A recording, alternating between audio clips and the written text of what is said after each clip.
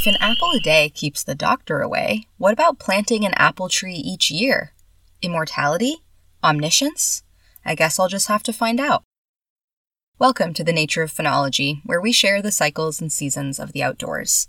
I'm your host, Hazel Stark, and this episode was written by Joe Horn. I can't tell you my favorite fruit because I simply don't have one, but I can tell you what the best fruit is with zero hesitation: the apple. It's not that the apple is the most flavorful, most unique, or offers the finest texture. It's just all around the best. Great flavor, a perfect balance of sweet and tart, and versatility. From jellies, butters, and chutneys to pies, breads, cakes, soups, and stews, apples basically fit everywhere. Some of my favorite people top their mac and cheese with applesauce, and you know what? It's great.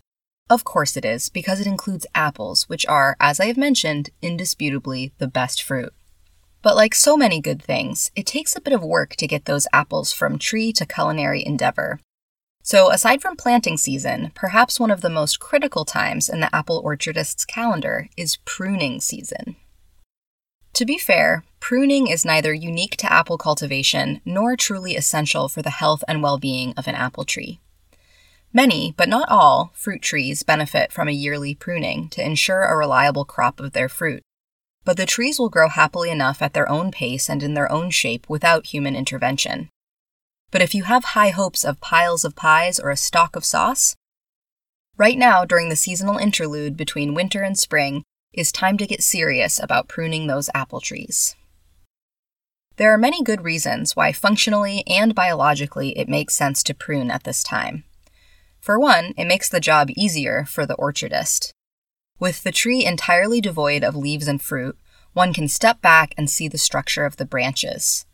From a biological perspective, pruning reduces a tree's cold tolerance for several weeks. So now that we are in warmer weather, the risk of cold damage to a freshly pruned tree is minimized. Lastly, when in winter dormancy, the tree is storing the bulk of its nutrients.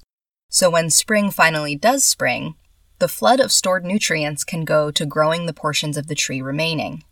Were you to wait until after leaf pop, you would effectively be pruning these diligently stored nutrients, and all the effort that went into growing would become a heap of prunings. There are a few different approaches to pruning this time of year, so I won't dive into the specifics. But in essence, the goals are mostly the same. Remove dead or diseased portions of the tree, open up the crown of the tree so that light and air can make their way through the branches, and keep the tree at a manageable height. There are some important guidelines for safe and effective pruning. You need to be sure that your tools, be they clippers or saws, are very sharp and clean. Dirty, scraggly, torn branch nubs heal poorly and expose the tree to infection. With tools prepped and a pruning plan in mind, it's time to cut.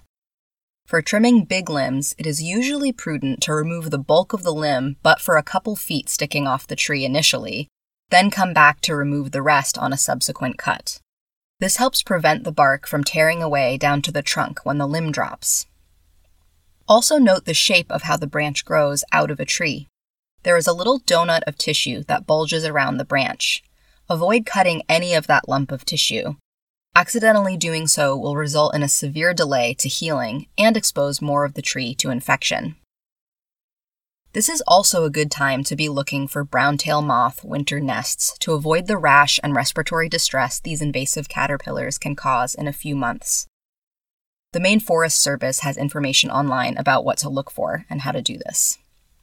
With the spring equinox just around the corner, you could heap up all those branches, get a burn permit, and set them ablaze to celebrate the start of spring. Not only does this burn away potential disease that could spread across your orchard, but it also helps usher in the season of growth and renewal that surrounds us from here until midsummer. You can download this episode and find a link to the transcript and more, including a link to brown-tail moth information, by visiting archives.weru.org. Thanks for listening, and please join us next week for another dive into the nature of phenology.